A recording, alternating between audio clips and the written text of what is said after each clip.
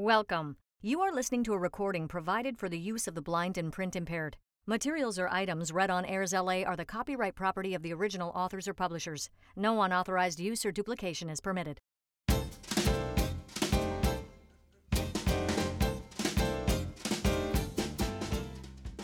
There's something new on Airs LA every day.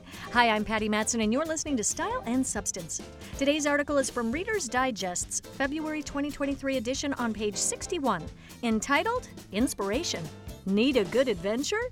You don't have to climb a mountain or go on a safari. You can add excitement to your life one small tweak at a time.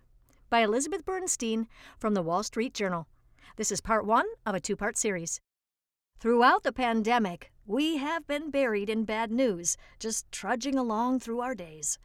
If we took a risk, it was often mundane, going to the grocery store, socializing with another human being in person. We spent so much cognitive energy trying to stay safe and keep up with events that we had little left to pursue the types of big, frightening yet exciting adventures that expand our lives.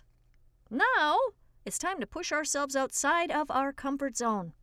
Anna Torgerson, a 35-year-old piano teacher in Chicago, pushed way outside of hers recently when she signed up for a local open mic night.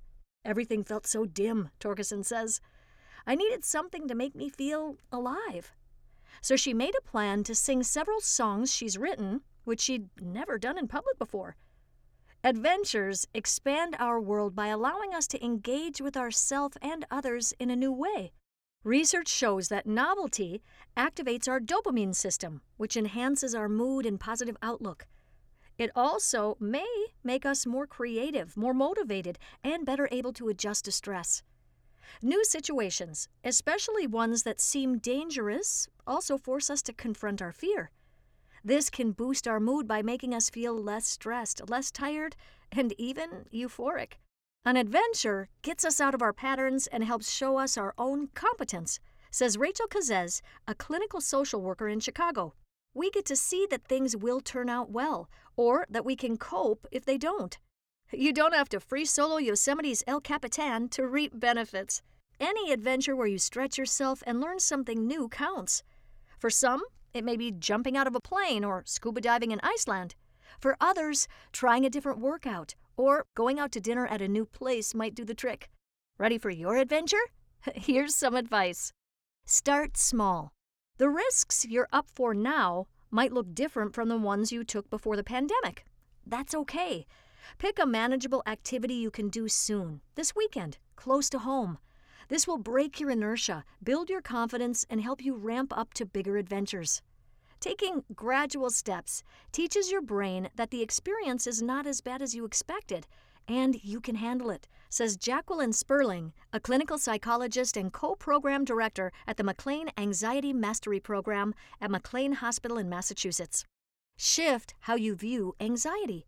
Research from Harvard University shows that people who interpreted their nervousness about activities such as karaoke singing and public speaking as excitement enjoyed the experiences more and performed better than those who tried to tamp down their anxiety. This changed their threat mindset into an opportunity mindset, says Samantha Boardman, a New York psychiatrist and author of Everyday Vitality, Turning Stress into Strength. Try talking to yourself out loud, saying, I am excited, or let's get excited. Part 2 next week. Well, that wraps up Style and Substance for today, Tuesday, February 28th, 2023. If you'd like to learn more about Airs LA, follow us on Facebook at www.facebook.com/AirsLA and be sure to click the like button. This podcast is solely for the use of the blind and print impaired. Any unauthorized use is prohibited. Make it an adventurous week.